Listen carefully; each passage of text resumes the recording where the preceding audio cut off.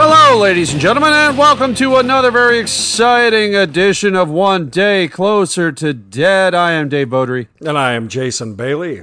And Jason, are you ready for this episode? Oh, please, son. I'm fucking ready for this episode. Believe me. I'm ready to be heard.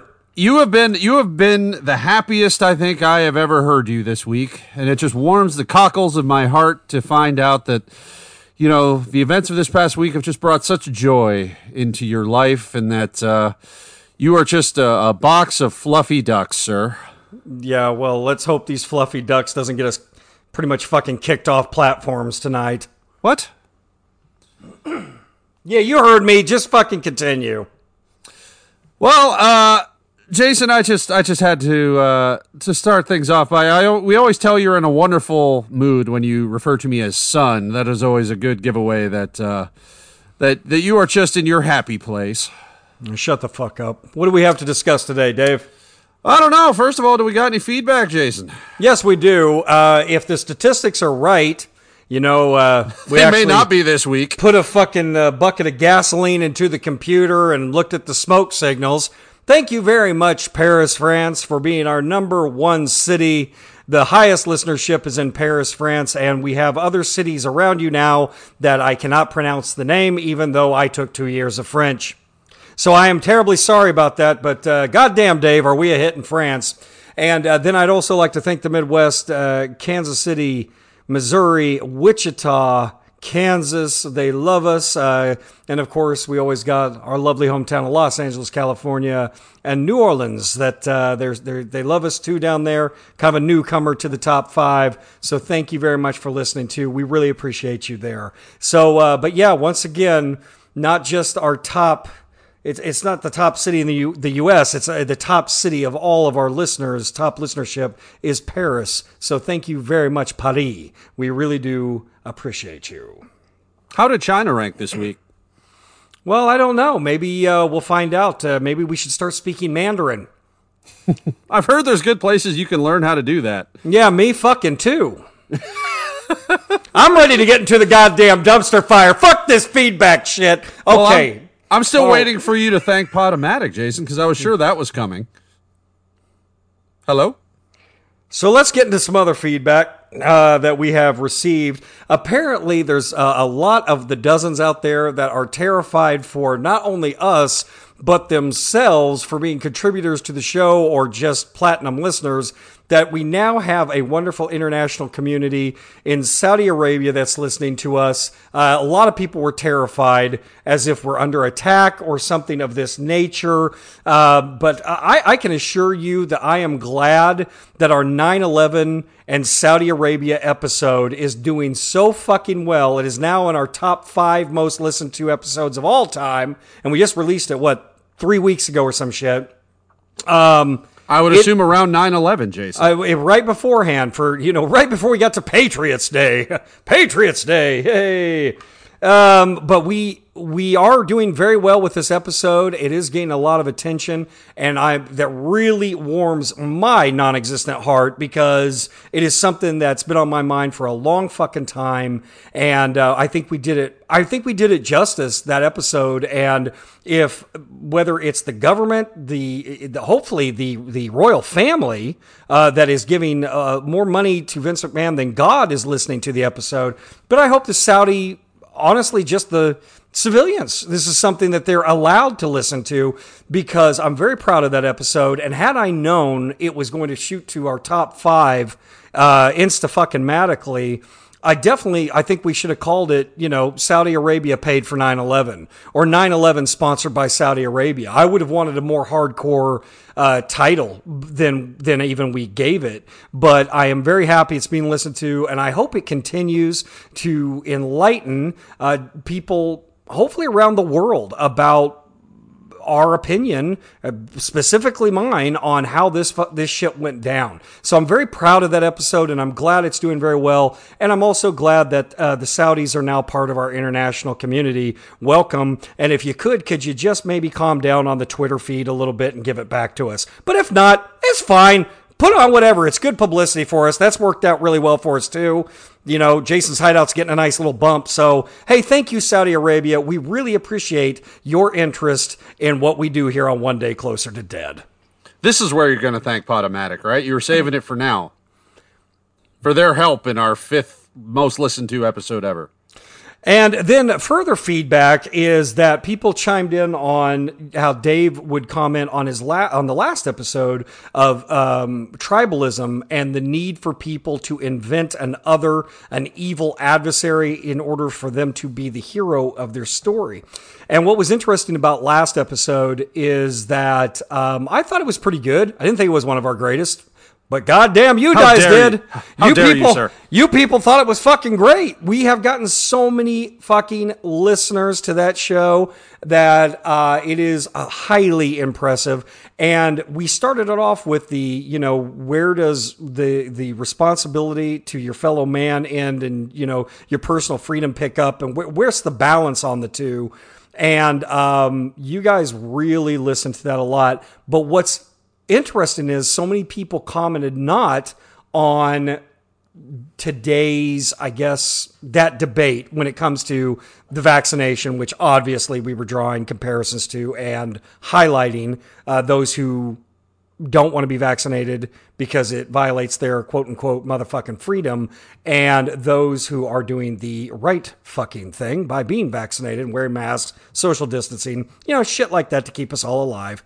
And more people in the comments back to us and the feedback, the dozens commented more on the fact when you started delving into the tribalism and being like, people need to be the hero of their own fucking story. And when I went down that fucking history wormhole that I love history so much, that's what people responded to, is the fact that so many people came back and said, this is awesome. This is a great philosophical fucking self-evaluation debate / conversation / topic. But we have gone so far, and the pendulum swing has gone so far back and forth in the United States of free enterprise that we are never breaking out of the gang warfare we're in. So there was a lot of pragmatic, realistic defeatism or something in the comments, but they really liked that whole, philosophical, let's take a look at ourselves in the mirror dialogue. So very cool. And I thank you for that, guys, because we just live, thrive, and survive off your feedback, your comments, and where we go with this program, and we love it. So thank you. And also thank you for listening, because the last couple shows are some of the best we've ever done. No thanks to a lot of fucking people, but thank you very fucking much that we broke through on that. So that's some of our wonderful feedback, Dave. Well, we know Spotify sure loved the last episode. Hello, Jason, are you there? And then finally, we were several people. It was Joe Baca that really alerted me, but after that, many people did, that the WB, and I wanted to get your thoughts on this, Dave. The WB is now using AI for something other than, possibly, I don't know, like how we've talked about it in the past, which a lot of our listeners are really dialed into this. And not just for film and making up characters or bringing, let's say Orson Welles back from the dead and now he's Unicron again or something, but they're now using AI in this program or this company called Synalytic. And Synalytic is an AI program that WB will be worshiping like a bunch of primitives bowing down to Skynet. And Synalytic will now be in charge of figuring out what stars are going to be in what kind of movies with what kind of budget and where it will most be shown in the world to maximize their profits. So when you talk about movies by numbers, stories by numbers, motion pictures by numbers, it has finally fucking culminated in the entertainment Skynet coming to the WB, and that is pretty much what's going to be in charge of the formulation of your entertainment from that company, and I'm sure all others soon to follow. Synalytic, have you heard about it? What do you know about it, Dave? I haven't heard of that specific term or its relationship to Warner Brothers, but I will say that's nothing new in the sense that they're trying to, I believe, follow the model that Netflix had been basing things off of for an extended period of time. When Netflix first started getting into more original content. One of the first series that they really put their weight behind was House of Cards. Now, that was something that was pitched to them. That was something that, Spacey and, God damn it, the fucking director. You know who I'm talking about. Well, if you don't, look it up. That creative team was Fincher, maybe, was pitching around. And then Netflix was the one that picked it up and greenlit it. But the reason Netflix picked it up and greenlit it was because Netflix had their own analytics models about who their audience is and also what their audience wants to see. So when they were pitched a show that was politically based, that had these stars in it, and that's why they greenlit the whole thing without needing to see a pilot, was because they had an analytics model that told them that would be profitable for their specific platform. So it's something Netflix has been in the business of doing for years. So I just think now that major movie studios are probably playing catch up, especially as streaming has become a bigger and bigger distribution platform. Absolutely. Well, they also said that Synalytic, which I believe is the name of the company / program that WB is using, is also going to dictate how much pay the stars get, how big the budget is. But how I think it was the Hollywood Reporter or Variety, one of the two, that did the real big time article on it in this last week, said, this is basically what studios have been doing for decades, but there's been a lot of in their gut thinking, human thinking, who'd have thunk it, that they sit around a table and they say, the bean counters are the ones that come up with the movies, particularly with the major motion pictures.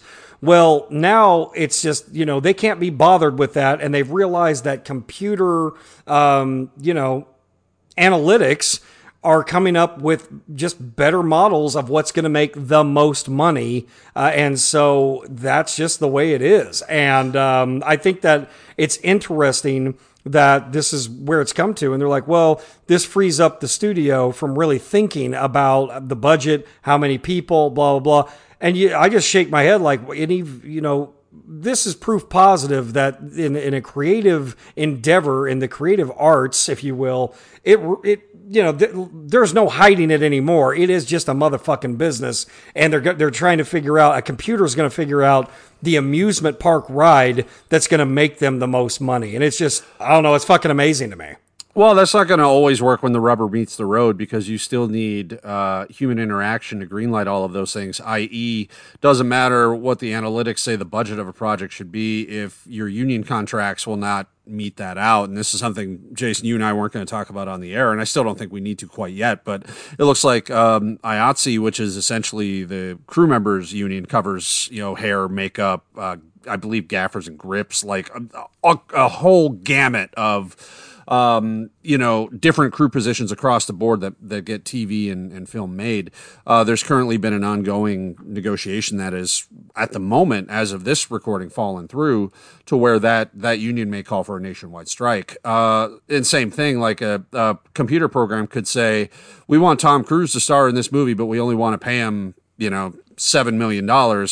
Ain't gonna matter unless, Cruise's agent and Cruise himself signs off on it. So there's still going to be a lot of negotiation that has to be done in order to actually meet the schedule and meet the budget requirements and actually get something done in the dollar amount that this computer program thinks is, feasible. Well, absolutely. Tom Cruise's fucking robot can talk to the WB robot that can get back to the director robot. And, pretty soon it's all going to be done somewhere in a computer anyway. And we're not even going to need people for our entertainment. This is going to be fucking amazing. I can't wait 50 years from now where I just tell my goddamn whatever's in my head, Chip, and just say, I want to see a action film with some gunfare with Marlon Brando versus Harrison Ford in the 1970s. It's kind of a love story at the end, but all of a sudden Predator enters. Make it fucking happen. It's just going to be a good time for entertainment, and this is the beginning of it right now, so yay. Well, I think we're already seeing the beginning of that anyway, because, for example, I think it might have been Apple's analytics that suggested that our audience wanted to know how to learn Mandarin. Hello, Jason, are you there? Hello? I'm still fucking here. I'm still here. Okay. See, I asked you if you were ready earlier, and you overwhelmingly I said am yes. fucking ready. I am ready. You've got a goddamn racehorse that's just fucking filled with equipoise and just ready to goddamn go. So you know what you're doing. You always do, you sadistic son of a bitch. What? Any other feedback to go over, Jason? No, that's about it. But thank you very much, guys. We love all the articles you send. And god damn, did you send a reading list this month or this last week? You really did. Well, the whole month, but this last week felt like a month. I'll put it that way. I'm just letting you know, guys. Thank you so much because you really do send a lot of stuff to us now for us to talk about, and some of it really catches our eye, and all of those things I commented on truly do. So, yeah, thank you very much. Continue to do so because I thought it was fascinating that so many people did comment on this Sinalytics because obviously back in the day, about a year and a half ago, I think we talked about sort of the AI introduction into entertainment and how that affected things going forward. God damn, that show was a hit. And then it obviously stuck in the minds of a lot of our listeners. So this is something that's never gone away. They like to talk about and hear about and know about how the entertainment industry is changing through technology. So thank you guys. We appreciate that. Well, in that case, I would encourage the dozens to then do their own research on this ongoing IATSE, IATSE is I always forget what it fully stands for, but it's knew. International Association of Theater. I'm gonna fuck up the name, folks. I'm sorry. All the people that really do a hard day's work in Hollywood. Yes. Absolutely. So anyway, that is an ongoing issue. So if you're interested in the entertainment industry, look that up. You will find plenty of reading material about the current state of things, and that is an ongoing evolving situation as well. I also will say, Jason, I know at least one of the dozens, if not multiple, had sent in an article or wanted our opinion on the ongoing possible financial crisis emanating from China. Mm-hmm. Not something that we plan on talking about this week, but it's something I think we both have an eye on, and it's something that we may have a lot more to speak of, in the weeks to come, depending on how this all depending on how this plays out. Yeah, thank you for that. I appreciate you remembering that because, like I said, we got so much articles from you guys on where we need to take our eyes and put them on, but we already did. It's also something that the listeners out there, the dozens, they really pay attention to China and all the bullshittery that is going on, both politically, economically, and socially with them as well. So thank you very much for that article. Well, I think we have iTunes to thank for that. Jason, are you there? Would you like to start the fucking dumpster fire? The world is a fucking dumpster fire, Jason. I don't know if you knew. Oh, I fucking do. Did you know why? Because it truly fucking is. I'm just gonna go take a piss break or something. Jason, go ahead, just take the microphone for the next couple minutes. Folks, it's been one motherfucking hell of a week, I'll tell you what.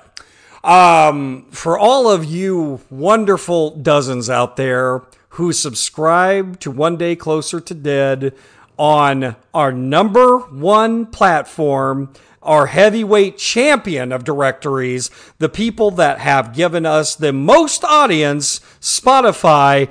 It's been kind of crazy behind the motherfucking scenes here at One Day Closer to Dead, and I'm glad that as of this recording, you're still able to listen to us and hear a show that was released 6 fucking days ago. 6 fucking days ago, we had this wonderful conversation that we alluded to earlier in the show that probably, I don't know, at least a third of our audience has yet to hear. Okay. It all started last week. As you know, it is Thirsty Thursday. A lot of you wait till Thursday to listen to One Day Closer to Dead. It releases in the afternoon. We do our very best to make sure this happens. Thank Dave Beaudry for that this happens every Thursday. We try not to let you guys down, but we sure as fuck hear it when we do. And we really try to get that broadcast out. One of the side little hobby job duty things that I have with the only 2 members of One Day Closer to Dead is to sort of casually make sure that our show has been properly imported, dropped, whatever you want to call it, but shown on these different directory platform, whatever you want to call it, like iHeartRadio or Apple Podcasts or whatever have you, Audible, Google. I make sure, just casually making sure, okay, yeah, this all went according to plan, and yay. Our host site is Podomatic. And Podomatic we've been with for over 2 years now. Yes, over 2 years. So the thing is that we've been fairly happy with them, and a lot of you have given us feedback on how you're not, but we are loyal to this company because this is what we started with, and this is what we'd like to stay with. Honestly, okay. We have a lot of vested interest in keeping the momentum going with a specific platform. So you have to have for all you motherfuckers out there that aren't casters, aren't podcasters, which is most of you, you have to have a host site. You have to have some motherfucker that says, you can come here and we will publish your site, okay? Spotify is not one that does that. They are someone that picks up podcasts and shoots them all over the world with great distribution. But they are unless you're Joe Rogan. Get the fuck out of here. I'm just saying, they have an exclusive deal with Joe Rogan. They have an exclusive deal, yes, with like Michelle Obama and Joe Rogan. Yes, sorry, we're not in that class yet. Give us a couple weeks. At any rate, so I'm going through, we released this wonderful fucking podcast. Of course, we're geniuses. Every week we give you more of our goddamn genius. More me than Dave. But we released this last week, and I'm like, okay, let's just do the routine, blah, blah, blah.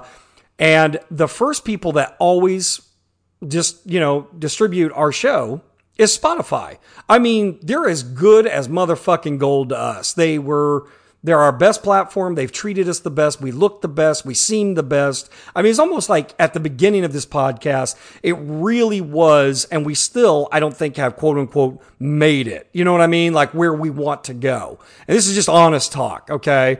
But it was the first people that made us look like we fucking had, if that makes any sense. And it was stellar, everything they did for us. And for whatever reason, our episode was not on Spotify. It was on all these other iHeart and iTunes and iEverything. It was on there, but not Spotify, which is like, in my opinion, the Madison Square Garden for professional wrestlers. You want to be in that arena. You want to be in Spotify. Well, we'll talk about iTunes in a moment, but continue. And it wasn't happening. And I was like, well, that's bizarre. That's kind of weird. And they were also about a month ago, maybe a little over. It was after the rapist episode that specifically dealt with Dr. Cosby. Fuck you, Dr. Cosby. That was the first episode that got us the E rating on Spotify for explicit. So, I mean, like I said, we're as fucking cool as Two Live Crew now. I loved it. I was like, what took you so goddamn long? So we got the E, and I was thinking, well, did we touch on something that Spotify doesn't want to promote, or maybe they're just taking, now that we got that explicit rating, maybe they're taking their time reviewing the episode before it gets shown, but I was like, well, it's no big deal. Goddamn, we've said worse and done worse on previous episodes than this, so no big deal. Speak for yourself, Jason. Continue. Yeah, you get worse every day, pal. At any rate, I was like, okay, so no big deal. The next day, it's on every fucking platform out there, except Spotify. So I'm like, well, this is fucking weird. Now, sorry, Jason, but to also give context, I think at this point, because this was happening concurrently, I think now we should at least mention the iTunes situation, because it was when the two were in conjunction with each other that really made it seem fucking weird. So that's exactly right. Many of you listeners out there started to send me screenshots of your phone or your car, Siri, or whatever the fuck it is that everyone has in their car. I don't have. I pretty much have a goddamn tape deck. But they're showing me pictures of our, I guess, the photo art that accompanies your podcast, which for a lot of goddamn platforms, this is like a huge fucking thing for them. It's a bigger deal than you would think it would be, folks. And that's why we had kind of some headaches with iTunes at the beginning of the launch of our cast. Okay, so a lot of you were sending these fucking screenshots, and clear as day, it wasn't an advert. At first, I thought it was an advertisement, and I was like, well, big fucking deal. It's an advertisement. Then you guys out there were alerting me that no. This is your cover art. This is the podcast artwork. Your logo usually is here of the cool, emoji and the pissed off emoji. Well, folks, I started really looking like that pissed off emoji. After a while, I was like, what the fuck is going on? What was the picture, Jason? The artwork was this green box, and it was said learn Mandarin, and like simply an easy way to learn Mandarin. It's a beautiful little Chinese woman that's holding up a book or some fucking thing, and maybe it's an accordion. I was so pissed I couldn't tell. And it was just, saying like, hey, listen to this podcast to learn Mandarin. There's a lot of things you can listen to our show for. Learning Mandarin would not be one of them. Maybe how to be pissed off at government officials who primarily speak Mandarin, you might be on to something. But that was the artwork that was specifically given to us, One Day Closer to Dead, on iTunes podcast, or what you would call Apple Podcasts now. I'm not really quite fucking sure the difference, honestly. But you guys were right, because I was going back with you guys saying, hey, that's just an advertisement. And then you guys like, no, you fucking technical, illiterate fucking moron. This is your artwork. It's not right, Jason. And I was like, that just came from me. Yeah, it came from my mom. So the thing is, I was just like, wow, they're right. This is all completely fucked up. So Spotify's not playing us. We got Learn Mandarin over here in iTunes. So now I'm like, something's gone completely psychotically wrong. And I start contacting Dave. I'm like, Dave, we got a problem. They're not playing us at Spotify anymore, I guess. And that's a big fucking deal for casters, believe it or not. And for some reason at the time, I didn't know it was just iTunes. There are platforms that show that we're teaching Mandarin here on our show. Which, if that was a hack, I had to say, it was clever. It was clever, at least. Mm-hmm. But so anyway, on my end, I looked into the Podomatic side of things, which is where all of our stuff typically is seated, and there was no sign of said photo or anything that would have affected it. So it was an iTunes specific issue, nothing related to our actual posted content. That's exactly right. But this was all a mystery to us as it was fucking unfolding. And so I was like, okay, well, let's just wait. Maybe, I don't know, something. I don't know. So then another day went by. Still nothing. Nothing being played on Spotify. Patience is not always a virtue of Mr. Bailey. Let me express that to the dozens who don't know. And this is me after decades of learning how to be calm. Can you fucking imagine me 20 years ago? Holy shit. Thank God I never got into cocaine. I did get into bourbon. Bourbon and cocaine would have been a great mix. But nevertheless, I'm telling you that at this point I was pissed. Something I knew was going wrong. So I started contacting Podomatic like, hey, yo, what's going on? And they were sending some things on their actual website or host website saying, yo, there is an issue, but the RSS feed, it is the almighty feed that they need in every single platform, what gets you connected from your host site to distribution sites. And I said, there's been an issue with Spotify, and for only 1% of you out there, there has been some icon imagery problems. So guess who the one motherfucking percent was, folks? Well, you're listening to them. And it just went on, and it just reeked of they've been hacked to me, okay? But because, I'm pretty close with Joe Baca, I'm also got that question Rorschach paranoia shit going on too. And I thought, well, they're after us now. They're finally done with us out there. And they, Dave, well, shit. Who the fuck knows? It could be the Saudis. It could be the Chinese. It could be the Magas. It could be the Borg, the Klingons. It could be anyone who hung around Dr. Cosby. We have pissed off so many people out there, I wouldn't even know where the enemy list fucking ends. So I was like, well, this is it. Here comes the revenge. And we've pissed off so many people, probably in high-end Chinese government official humans, that, hey, My fucking hat is off to you folks if you're the ones that actually put that Learn Mandarin icon up for us in iTunes. I mean, that's some... Jason Bailey couldn't have figured this out better. Well, I could have, but I mean, that's some good Noid to Domino's Pizza bullshittery. So thank whoever did that. I mean, you got to give him credit. That's some Roddy Piper type deviance there. Good job. But it had been a nightmare. And so back and forth. Dave's sending them messages. I'm sending Podomatic messages. And one of those messages is infinitely more polite than the other. I'm just throwing that out there. Well, I do try to be as cordial as possible, folks. I can't speak for Dave. But the thing is that actually they were coming back with, it'll be fixed in 24 to 48 hours. Don't worry. Everything's fine. It's just perfect. And then they must have just had a goddamn enough of me specifically, because they sent back a letter to us as like, this is not our problem. They should have put asshole because it was me. And they said, this is a Spotify problem. So now they're pointing fingers. We have pissed them off to the point they want a bad guy in their story. So their ego started pointing towards Spotify. That's all the Vanilla Godzilla needed. So I rose from the Pacific and went to Spotify immediately like, what the fuck? Atomic breath was spewing. I contacted them today.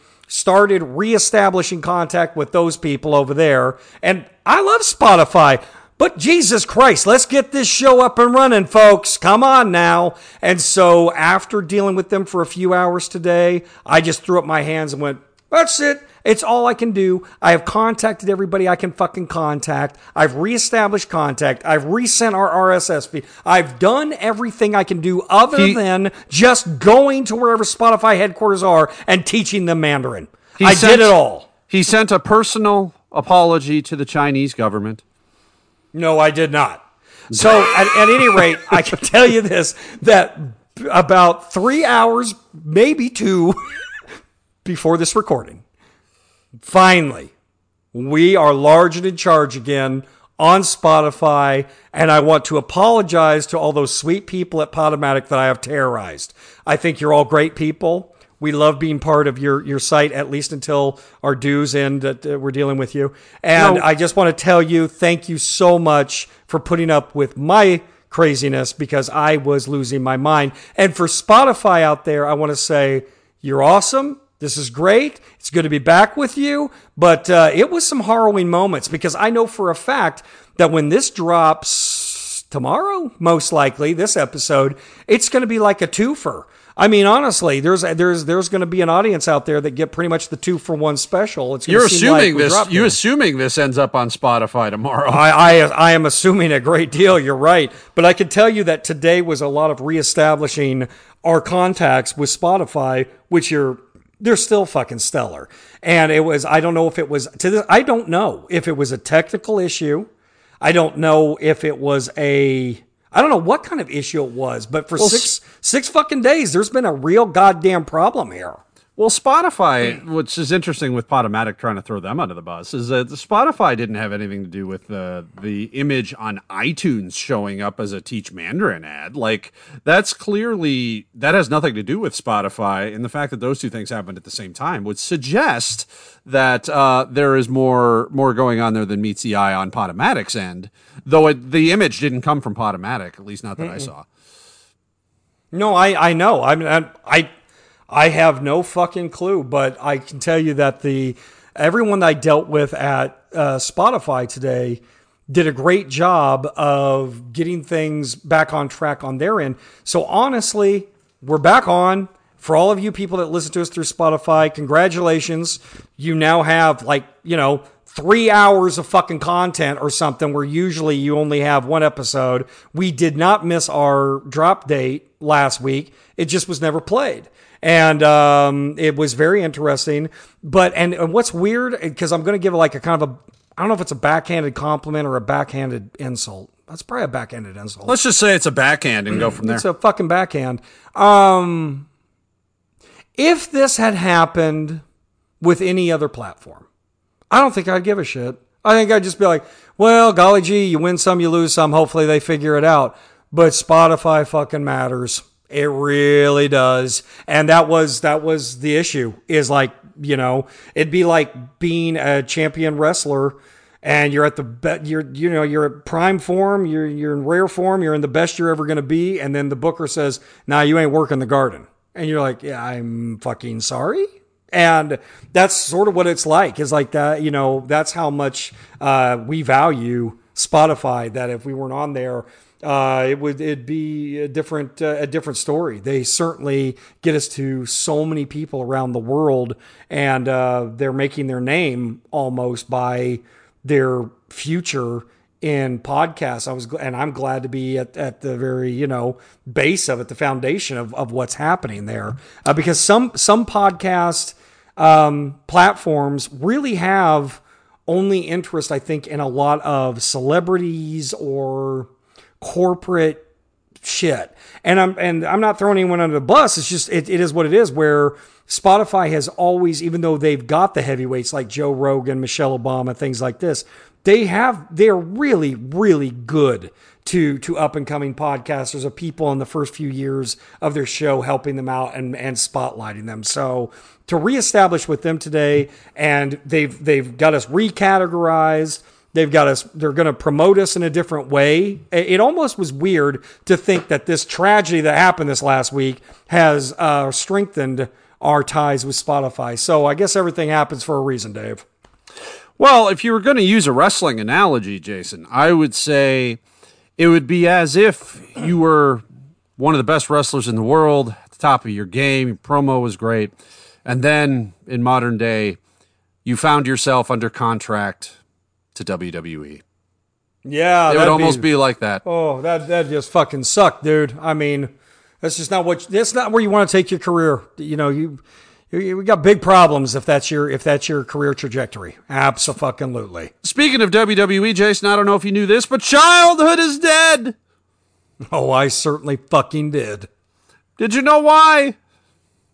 Where do you want me to start with this one? That's not part of the gimmick.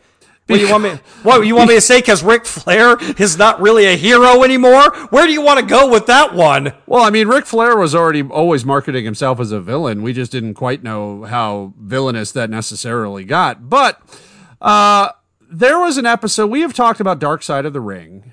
This kind of encompasses both segments 2 and 3 today. But we've talked about Dark Side of the Ring in the past. We talked about, specifically, I know the episode focusing on the childhood of Jake Roberts, as well as his evil father and his family. We have talked about, what are some of the other, we mentioned Dynamite Kid in the episode they did on him. There was an episode that aired this past week that, honestly, when I heard it was in the lineup, I didn't think there would be a lot of new revelations about it, because it's been a story that circulated over 20 years. And that was a story known as the Plane Ride from Hell. Now, for those who don't know, that was a plane ride that was fairly infamous from England to the United States, where a lot of WWE wrestlers got fucking wasted and then acted inappropriately on the plane.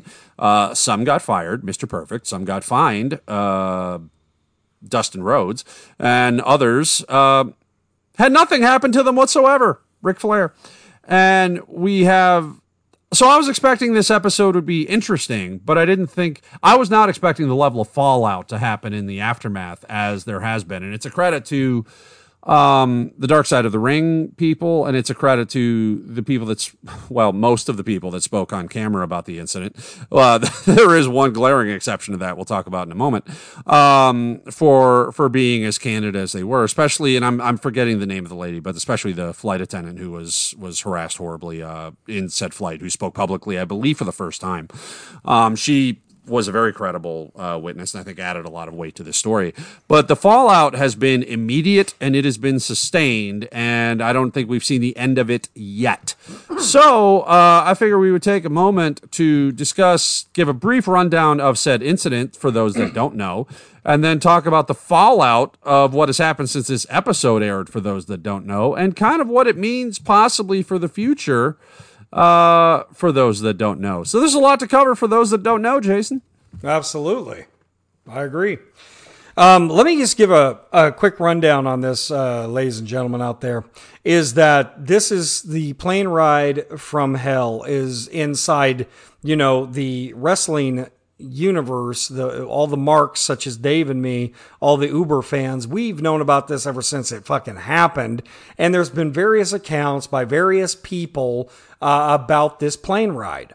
And there's so many goddamn incidents. I will try to run down real quickly, all of them. But there's a few that we're definitely going to delve into a little bit more. But just to set it up for you. Can I say something very generally? Is also the way it's been presented over the years, outside of, there was a lawsuit that was filed from two of the flight attendants that were on this plane. It was a private plane. I know you're going to go into this, Jason, but just so we get this out of the way right away. It was a private plane that was chartered by WWF at the time, or yeah, it was WWF, I think, at that time, to bring the crew back from the European tour back to the United States in time for the TV taping for Monday Night Raw. So the stories thereof have always been presented as kind of like, you know, not necessarily the best decision making in the world, but kind of goofy, boys will be boys, frat party kind of bullshit is generally, outside of obviously the lawsuit that was filed, which you would find more details in those court documents or by watching this episode. But in general, it's always been presented as that type of like just stupid juvenile debauchery. There is a much darker undertone to it. And that is what really, I think, got spotlighted more than what people were expecting going into the episode. Well, what's interesting about the episode, and I'm going to recount it just real quick, because I want, most of the listeners out there who became wrestling fans through us, they became wrestling fans through us. So a lot of them don't know. I never want to take it for granted anymore that, well, the plane ride from hell. A lot of you out there will not know what the fuck I'm talking about. But what's interesting about this is you will find this, I hope, interesting / grotesque, even if you're not a wrestling fan, because it's more than a wrestling story, actually. So I think what's interesting is you're right. Vice has done a great job with this Dark Side of the Ring. However, what I underestimated it too, because everything they've covered, honestly, Dave, most of it, it involves a dead person, it seems like to me. Either they're dead or they're just not around to defend themselves, or it's a history lesson of something that happened where someone's dead. The reason I think I underestimated this personally about how powerful this episode would be is all the participants, other than, let's say, Curt Hennig, are alive. Everyone's still alive from this fucking plane ride. And there's a lot of finger pointing and a lot of covering asses, because it's never been acceptable. But what you could get away with 19 years ago, you sure as fuck can't get away with now. And so you're seeing this quote unquote boys will be boys story in today's atmosphere and climate, with all these motherfuckers still being available to be held accountable. And so I was like, this episode flew under the radar, no pun intended, and here we are. So let me just give you a rundown real quick of the history behind it. Back in, it was 2002, early 2002, there's a European tour, and WWF would always do a European tour a couple times a year. And these shows are huge because normally at that time in particular, they did not tour outside the United States as frequently as they do now. So if they came to Germany or Scotland, Ireland, England, what have you, the audience would be just fucking outrageous. They'd be huge attendance, lots of money they could charge per ticket, and the fans would be riotous because they don't get to see their heroes they see on American television that was brought over, I believe, through Sky Network, but they get to see them all of a sudden here. So it was a European tour where WWF went over. They played in Scotland.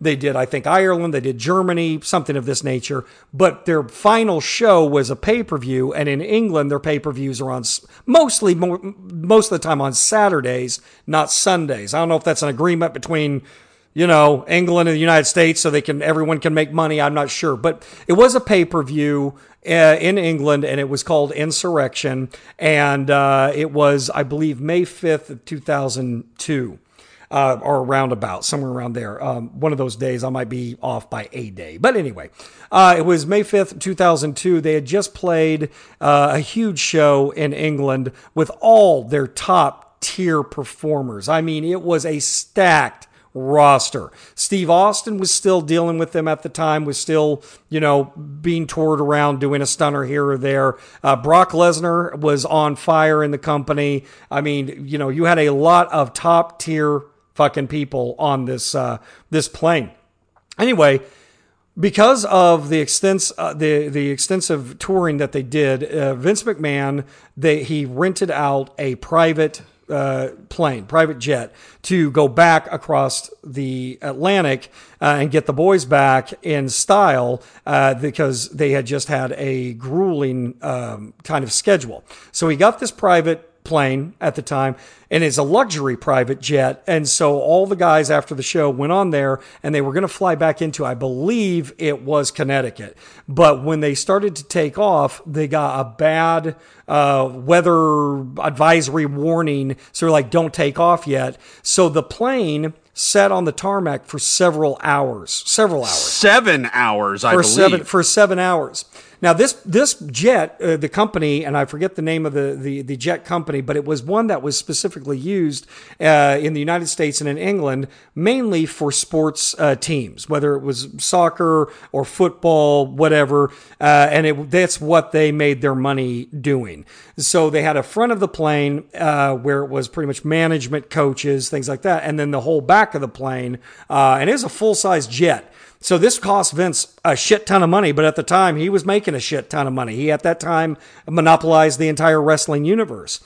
So they're sitting on the plane and it's a bunch of goddamn wrestlers. So you got like oversized steroided up carnies that have just had an amazing show. They're exhausted, but the adrenaline's still flowing, and you get, really wrestlers around alcohol, the alcohol is going to fucking disappear. Well, most planes, they have these little tiny, airplane bottles of booze. This plane had the full-size motherfuckers on it, and they already went through 3 carts of full-size bottles of, everything. Gin, bourbon, vodka, whatever you wanted, beer on this plane. At the time, there was a lot of pill popping as well in combination, and the antics started pretty good because they were already pretty jazzed up. They wanted to go home. There was nowhere to go, and you got wrestlers on a plane with alcohol. They were just in a goddamn tube drinking okay? For 7 hours before it even goes into the air. Now the plane fucking takes off. Now Vince is on this plane, so is Jim Ross, so is Linda McMahon, if you can believe it or not. So you got the hierarchy of WWF, and it was WWF at the time, because they didn't change their name over to WWE until a week or two after this. So that's kind of bizarre, but that's unrelated, but funny timing. Yeah. It is funny fucking timing, yeah. They took off, and when they got up into, the 30,000 feet, fucking, cruising altitude, the shit hit the fan big time. And you just had a lot of bizarre fucking behavior. Well, I guess it's not bizarre if you're all goddamn jazzed up.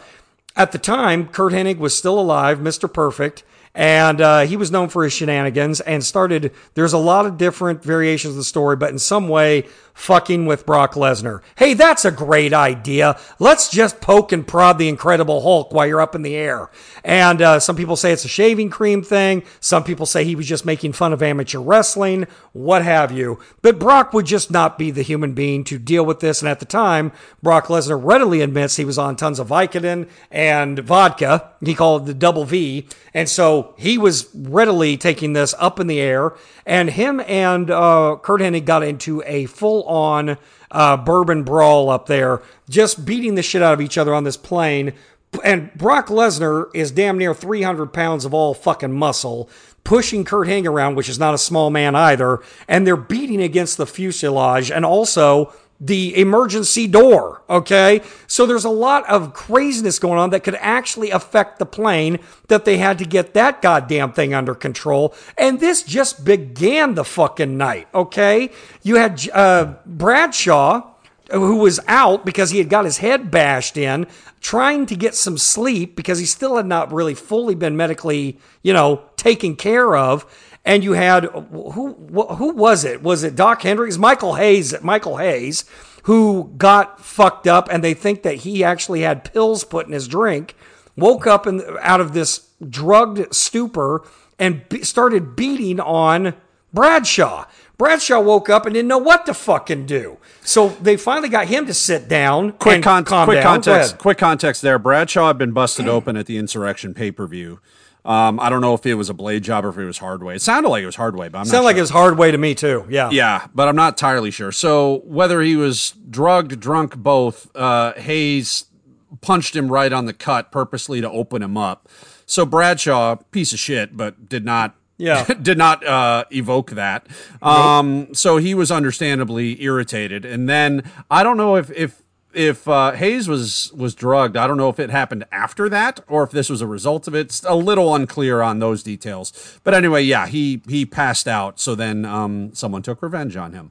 Absolutely. So after he passed out, everyone started chanting for, X-Pac, Sean Waltman, to do something. And Sean Waltman was already pissed off because he felt that he was being, the Booker man, the pencil, basically who writes your storylines, was Michael Hayes and was burying him. This was a perfect opportunity for the boys to get back at management. And so X-Pac took some scissors out, pretended that they were brass knuckles, like he was tucking them in his tights, and to great effect, pulled them out and cut off Michael Hayes' famed ponytail. The Freebird ponytail went off, and fucking the plane popped. It was an in-house pop where all the boys started laughing, joking, and just it was amazing that they felt they got revenge against Michael Hayes for just, I don't know, having a flashback like he was still in the Freebirds back in Texas or some fucking thing. So X-Pac took the fucking hair of one Michael Hayes. I don't know if he's Michael Hayes or Doc Hendricks at the time. I have no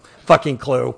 So we're just going through the antics here as we go along. Then you got fucking, Dustin Runnels or Dustin Rhodes, okay, who's Gold Dust, who honestly, there's a couple stories by him this night.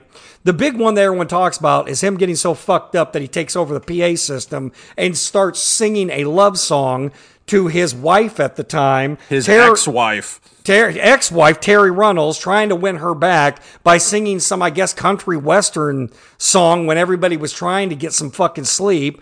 And Jim Ross, and this is odd because I love good old JR. I fucking love him. But he doesn't seem like he did much to stop many of the fucking antics, which was his primary job on the plane. Although Vince McMahon was seated right next to him and could have stood up and said, everyone's fired if you don't shut the fuck up. And that never fucking happened. Anyway, Jim Ross had to go and say, sit your ass down, dude. Like, you're a fucking embarrassment. What's interesting about Dustin Runnels or Dustin Rhodes, Gold Dust, and I'll get into another story later, is that, he also is being accused legally. He was in the legal documents. This is not in the fucking Vice episode of also taking one of the flight attendants and telling them he was going to F her and holding her by her arms and physically exerting himself over one of the flight attendants. And just for reference, because we're going to get to them, the flight attendants are Heidi Doyle. She's the one who was interviewed. This is the one that was interviewed for the Vice episode. And then there was Tara Lynn Capilano or Capillano. I don't know how you pronounce the name. Forgive me. But Tara Lynn was the one that actually started the lawsuit, which culminated in 2004 from this 2002 plane ride. Okay. And then Heidi Doyle became part of that lawsuit too. So those are the two flight attendants, all right? And it was a nightmare for these women, an absolute fucking nightmare. But yeah, Dustin Runnels was not on his best fucking behavior either. He claims he was intoxicated, drug abuse, blah, blah, fuckity blah. What was interesting, and I'm sure you'll get to it, Jason, is Heidi Doyle actually spoke well of him in the sense that, she said she was not as annoyed with him for taking over the PA and for all of that nonsense because he was the only one that stepped in to intervene between the incident with her and Ric Flair. That's right. And that's why I'm going to get to that. I know. So the thing is, I think that was, I don't know if that was done for the narrative of the show. I'm not really sure, but I will get to that because that's really fucked up. That he did it. And you can read it. The legal documents are on, Dr. Google. You can fucking read that shit. But these women started to have to fucking serve these goddamn barbarians.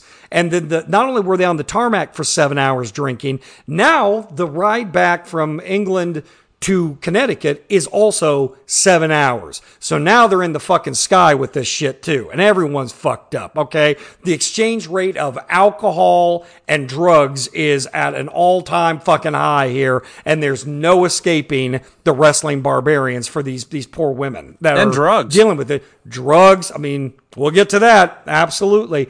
So you got Scott Hall. I mean, what story about drunken insanity would be complete without Scott Hall? Scott Hall is on the plane too, and Scott Hall is completely fucked up. He claims that he was also drugged through his drink, but at one point, one of the stewardesses, I believe it was Heidi Doyle, actually bent over to make sure, to see if he needed a new drink or whatever the fuck he needed. Believe me, he probably needed a goddamn blood transfusion. And she leaned over to him, and Scott Hall grabbed her by her shirt, popping off buttons from her blouse, saying that he wanted to lick her body. I don't know if he licked her body or not. If he wanted to lick her, I don't know. But she couldn't get away from him until he passed out again from whatever the fuck was coursing through his veins. These poor fucking women. I mean, this is disgusting what happened to them, okay? Now, let's get down to the main event. Let's have the man walk the fucking aisle, literally, in his robe and nothing else.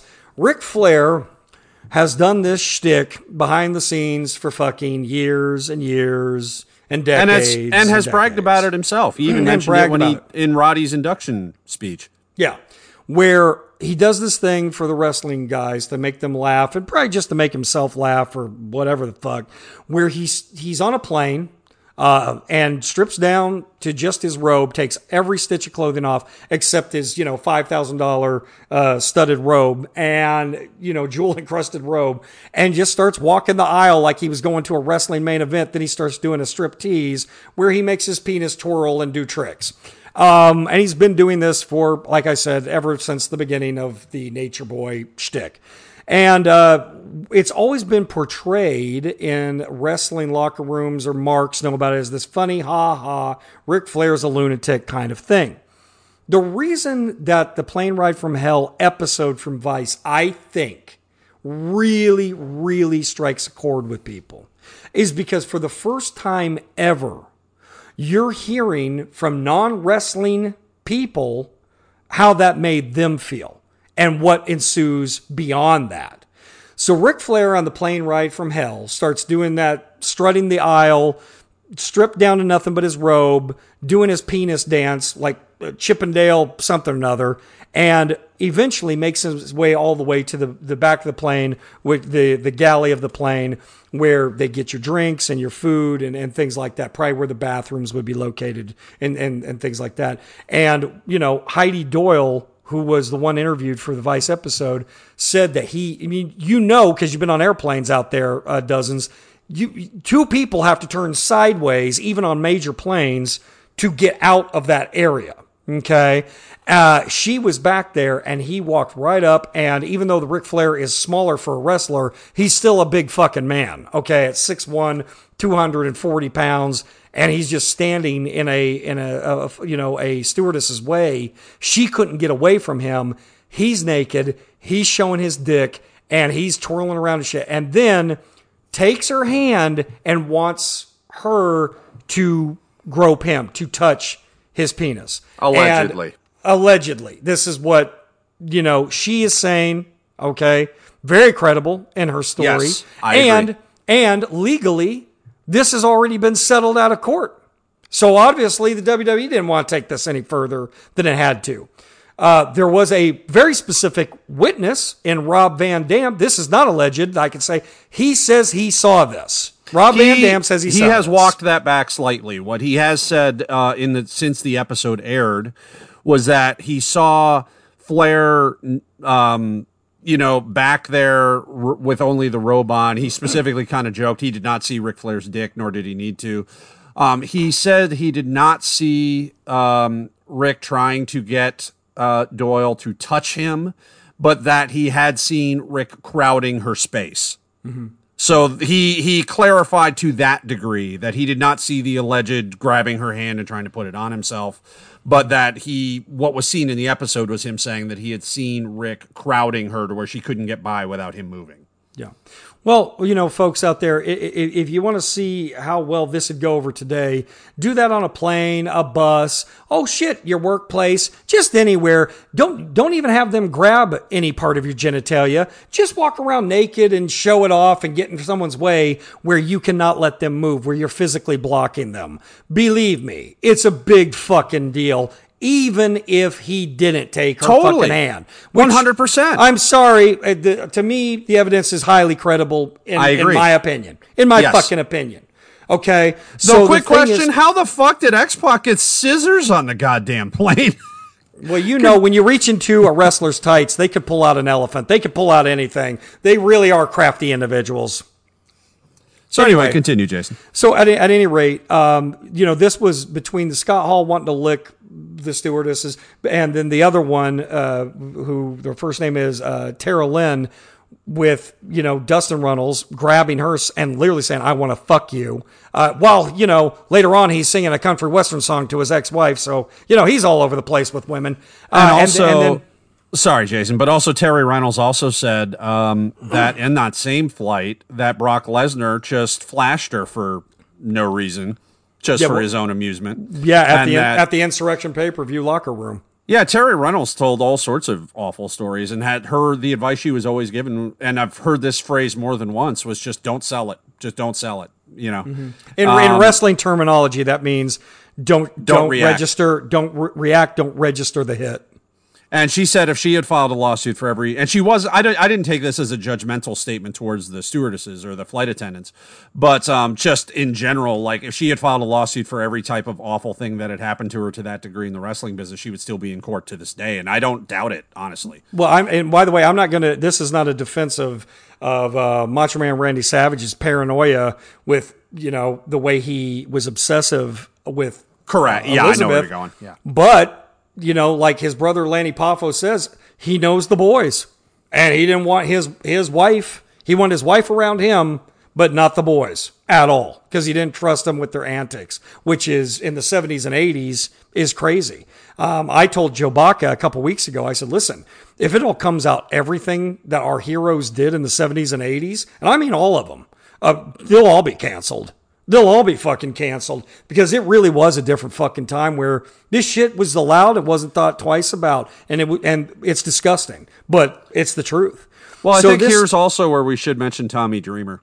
Yes, absolutely. So the show goes on, to say that all this happened, and it's just terrible. It's terrible what these flight attendants went through, and it's just terrible what Vince McMahon allowed to happen on the flight. And where was Vince? That's the question. At least Jim Ross, we get an idea of what he was doing and where he was, but like, where the fuck was Vince McMahon this whole time? It was seated right next to him, seated right next to Jim Ross, and the front of the plane. And he was the one telling him, go to the back and calm these fuckers down, calm this down. But Vince is the head god of the goddamn wrestling universe and could have stood up and said, everyone sit the fuck down, and we're playing the quiet game for the next 7 hours, and anyone that talks is fired permanently forever, and you'll be forgotten about. Guess what would have happened? That exact thing. But he didn't. So at any rate, he didn't want to be the bad guy that night, whatever. In the episode, Tommy Dreamer, who is a really, renowned wrestler, specifically during the ECW years and his violence and blah, blah, blah, he goes on there, and this is kind of a controversy in and of itself. He is defending Ric Flair being Ric Flair as, well, that's just Ric Flair. He walks around naked, and, it's not right, but it's just Ric, so it's not, he's kind of like underplaying it and saying, that if the women, the flight attendants had that big of a problem and wanted this heinous person, and he's saying it in a very... demeaning, judgmental. Facetious way. Maybe they should have pursued a legal investigation to the fullest extent of the law, criminal investigation, instead of taking the money. Like, you fucking, greedy bitches made this up to get the money. That's the inference. That's where you start to go, well, that's what he sounds like. He also compared Doyle's story about being sexually assaulted by Ric Flair. And let's be clear, she was very clear that Ric Flair did not try to rape her, but grabbing her against her will and trying to make her touch his genitals is sexual assault. It's not rape, but it's sexual assault. Just so anyone who hasn't seen the episode is understanding the terminology here. So Tommy Dreamer takes that and compares it to people being offended by the fact that he has a ponytail. Like, well, people are offended by my hairstyle because I have 2 ponytails. People get offended by anything. Like, motherfucker, like, he came off like the biggest goddamn douche, and I don't think it was selective editing that made that happen. Okay, yeah, and see, that's the controversy. But him, even everyone pointing to the fact, like, well, it wasn't like he was going to rape her. That's like saying, I know he beat the fuck out of me, but I mean, he didn't want to kill me. He just wanted to beat the fuck out of me. I'm sorry. What the fuck kind of, qualifier is that? Like, what are you fucking talking about? So Tommy Dreamer is basically, apologizing all over himself because here's the rub. Here's the fallout. First of all, let's get back to the goddamn story. When they all departed from this shitty event and they all walked off the plane, laughing, joking, drugged up, trying to get back through customs. They found needles all over the plane when the flight attendants had to clean it up. There was blood all over the plane, vomit all over the plane, and syringes and drugs and spilled alcohol all over the plane. And the company they worked for was like, well, now you got to clean it up. And they're like, kiss our ass. They just wanted out of there. They felt like dirty, abused.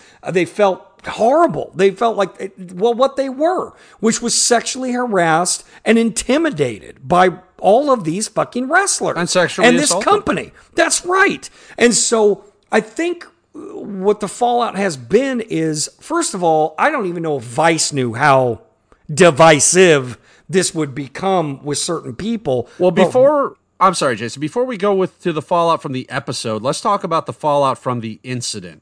Because there wasn't much. Kurt Hennig was fired. Yeah. Scott Hall shortly thereafter was fired.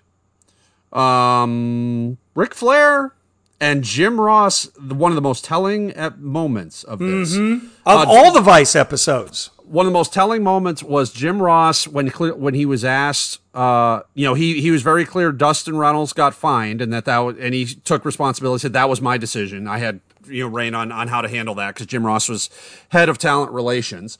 But Vince has final call on everything. But he said that was my call to fine Dustin and kind of get him to understand and, later seek help or whatever because of his substance issues. And then he was asked specifically, why did nothing happen to Flair? And Jim Ross, without wanting to necessarily by name throw Vince McMahon like completely under the bus, but at the same time not defending it, he just said very simply, he thought about it and said, Rick was a made man. And as close as Ric Flair has been to Jim Ross over the years, that wasn't Jim Ross, I don't think. Because Jim Ross would have owned that, I think, if that was, you know what I mean? Like, Jim Ross seemed very disturbed by this in that moment. But, also, it was the most honest telling moment in all the Vice Dark Side of the Rings I've ever seen. And honestly, Dave, I'm not disagreeing with you because you might be right about that. I almost think it was a come to Batman moment for Jim Ross. I'm sure it was to a degree. I think he sat there, didn't expect the fucking question, and I mean it. He's fucking, he's sharp, JR. And I just think that he didn't expect the question. And it was almost like he was thinking, why didn't more happen to him? Yeah. And why didn't I fight for more to happen to him? Yeah. And I agree with that. And I really do. It was, because he said, I'm taking ownership. It was at the end of the day, my job to manage talent. And he did throw a little bit of shade at Vince, did throw a little bit of shade at the company culture. But yeah, to me, it was one of those moments. And by the way, you want to talk about heroes. Jim Ross is one of my heroes. I love Jim Ross. As far as in the wrestling universe, love him to death. And that was a moment where you could just see that he was like, yeah, That's bad. That question really highlights maybe my fucking decisions and actions or lack thereof. And then 2 years later, of course, the flight attendants finally got the WWE to pay them a settlement.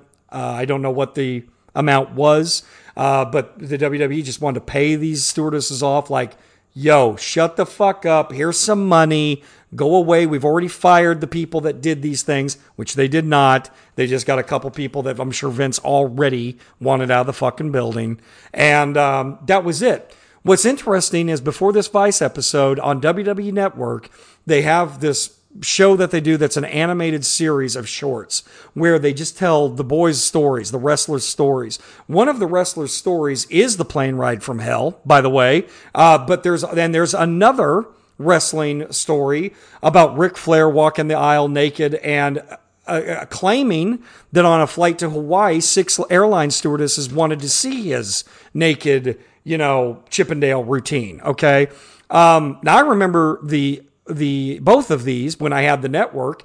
But from what first posted on Reddit, then we all started checking it, is that the story time, whatever it's called, animated cartoon of Ric Flair doing that striptease naked thing has been taken off. They took that the fuck off of the WWE Network. Immediately. Now, I don't know if the plane ride from hell one has been taken off. No one can confirm that. I don't have the fucking network anymore.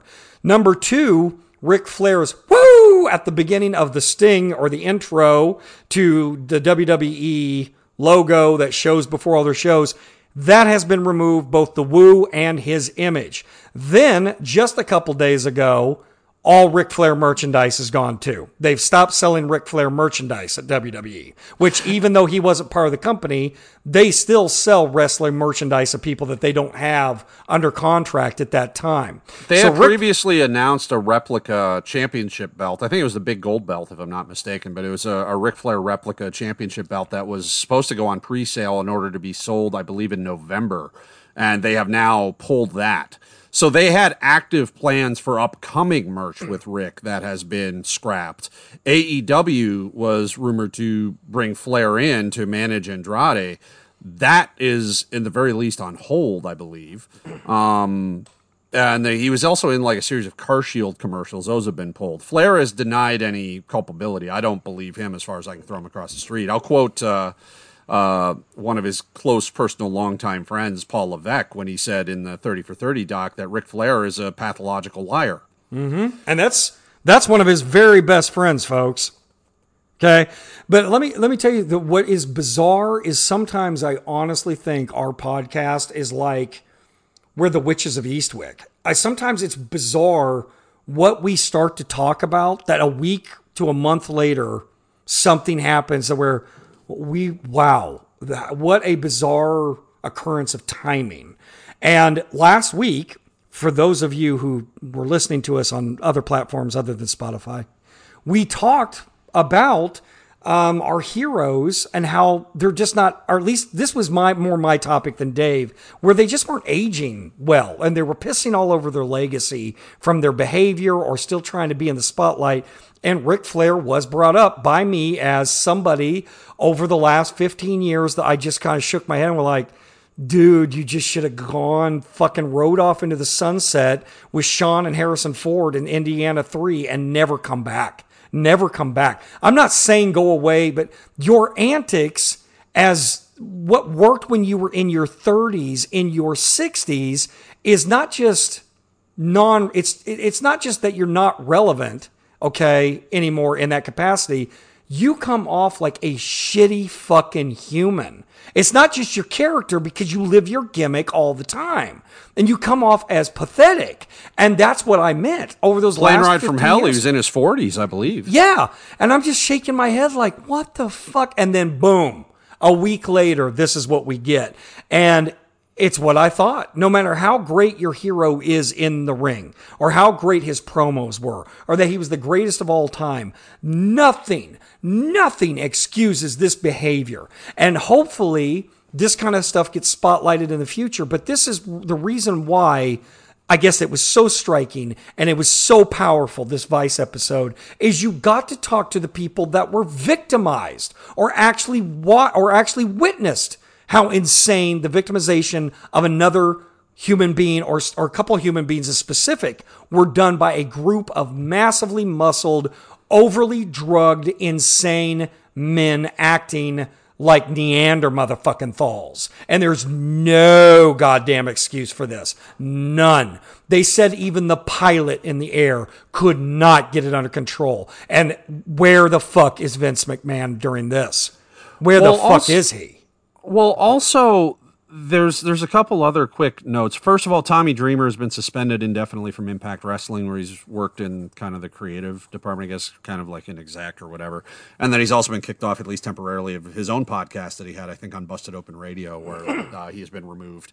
So now, yeah, he's apologizing up and down if anyone was offended. I always hate that fucking choice of words, but whatever. So that's what's currently going on with him. Flair, we've already just kind of talked about. But something else that Rob Van Dam said during the episode that I don't think has gotten enough attention is when he said, and he wasn't saying this in a good or bragging way, but he said it was very commonplace, especially during the industry at that time, for wrestlers to slip Halcyon into women's drinks to then have their way with them after they were unconscious. And I think that bears greater investigation than what has currently been given to it. Now, Van Dam was not saying he had done this, but he was aware of it was a thing that had happened. And he's a guy that would know, having been in the industry for as long as he had been. So I find him credible with those claims. And I think that bears fruit or bears further investigation. And then also somebody else brought this up on I forget if it was Reddit or a forum thread or something. I really would love Dark Side of the Ring, assuming people will still talk to Dark Side of the Ring after the fallout from this episode. I would love Dark Side of the Ring to do an episode on Ashley Massaro. Because she had alleged that she committed suicide a couple years ago. Prior to that, when she'd been under contract at WWE, had filed a lawsuit and had alleged that during one of the Tribute to the Troops shows that they had done in, I believe it was Iraq, might have been Afghanistan, one of the two, that she had been sexually assaulted by one of the military members and that Vince McMahon had pressured her to not move forward with any allegations or statements or anything because they have a good relationship with the military. I would love that to see greater light of day, and Absolutely. Dark Side of the Ring would be the perfect vehicle with which to do it. But, a lot of people are saying, I don't know if Dark Side of the Ring is going to survive past this season because no one's going to want to talk to them anymore. Quick question in case it doesn't have any questions about it, and then Jason, I'll let you chime in on all of this. In case anyone's wondering, Steve Austin apparently was just watching a movie the entire time. There's no mention of any shenanigans that he or Deborah, who he was still married to at that time, got into. They completely stayed away, apparently, from all of that. Apparently Taker slept through the entire thing, or at least was not involved. The question is, apparently Taker's name could come up in a not so good way on the next Dark Side of the Ring, which is supposed to talk about Chris Kanyon. And how he was bullied for his sexual orientation in WWF locker room, and Taker may have played a role in that. I am unaware of what those stories apparently are in regards to Taker, so apparently there could be a reckoning coming in that direction, but time will tell. Well, what's interesting about it is, like I said, all the other Dark Side of the Rings, honestly, in some way, they're members of the story, people in the story, principal characters that are alive, but a lot of it's about death or people gone, and we've ended the story and we're wrapping it up nicely, not so nicely, committed blah, suicide. Blah, blah. Right. The issue that they're running into in this season of Dark Side of the Ring, they are solidly pointing fingers at motherfuckers still alive. And in some of them still working. And I just think that that's where the rub is, where it's like, okay, now you've gone too far, Vice. You're fucking with people that we're all still alive and trying to make a living here. Not from our perspective. No, not at all. I mean, I think just to clarify. Yeah, no, this is not an A&E happy, joy, puff piece, okay? Vice is doing the real journalism, and they're getting, it is the Dark Side of the Ring. A lot of shit that went on with the industry, and I'm sure all athletic industries in the past, but they're dealing with wrestling, Hey, I just want to say this real quick, guys. If you want to chime in on any of this, as you normally do, you know where you can reach us, but I'm just going to say it so you guys know even more so, okay? You can reach us at this little known, brand new, wonderful email known as Ask Dave and Jason at protonmail.com. Because, well, god damn it. Fuck you, Dr. Cosby.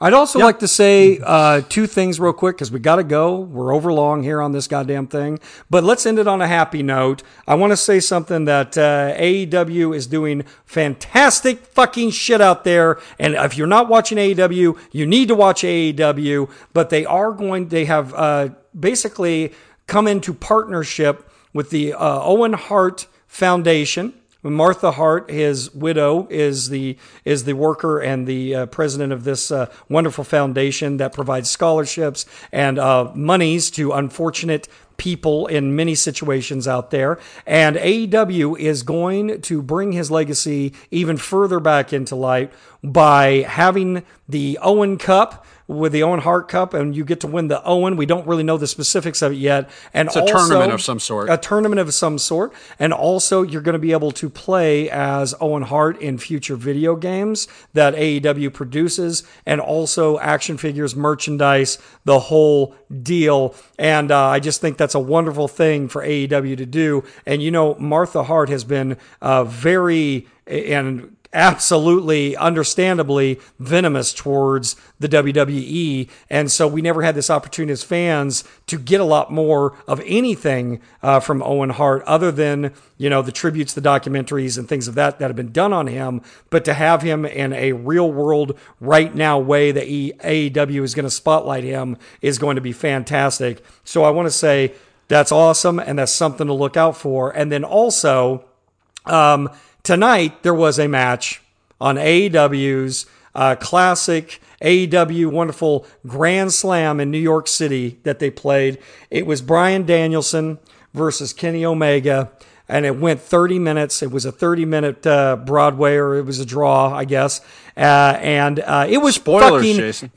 No, I'm going to tell them because it's not a spoiler. It's fucking fantastic. It is fucking fan-goddamn-tastic to see Bryan Danielson back in the ring doing what he loves, professional wrestling, not a bunch of Vince McMahon against superstar bullshittery. And the audience is just out of goddamn control. It gave me such goosebumps. I probably watched it 3 times. I am so fucking happy with what AEW is doing. Please, if you're not watching, please, please, please watch it. It is pro wrestling dreams are coming true right now. And I loved every single minute of it. And just for all the shit we talked bad in this episode, and there was a lot of it, I want to end on a high note. And please, wherever you can, the cheapest, easiest way is YouTube. Check out AEW, Bryan Danielson's comeback versus Kenny Omega, because even though I just told you the result, doesn't fucking matter. The goddamn match is fucking fantastic. The audience reception is fantastic. Everyone's marking out, and you're watching what a real pro wrestling company can do. You're not watching WWE bullshit. It's just so refreshing and so energetic and so exciting to see this happening again. And on that note, I am Dave Beaudry. And I am still your Jason Bailey. The Vanilla Godzilla. I don't know how to say that in Mandarin, but we are one day closer to dead, and that day is not and will not be today, so we will be back in one way or another next week.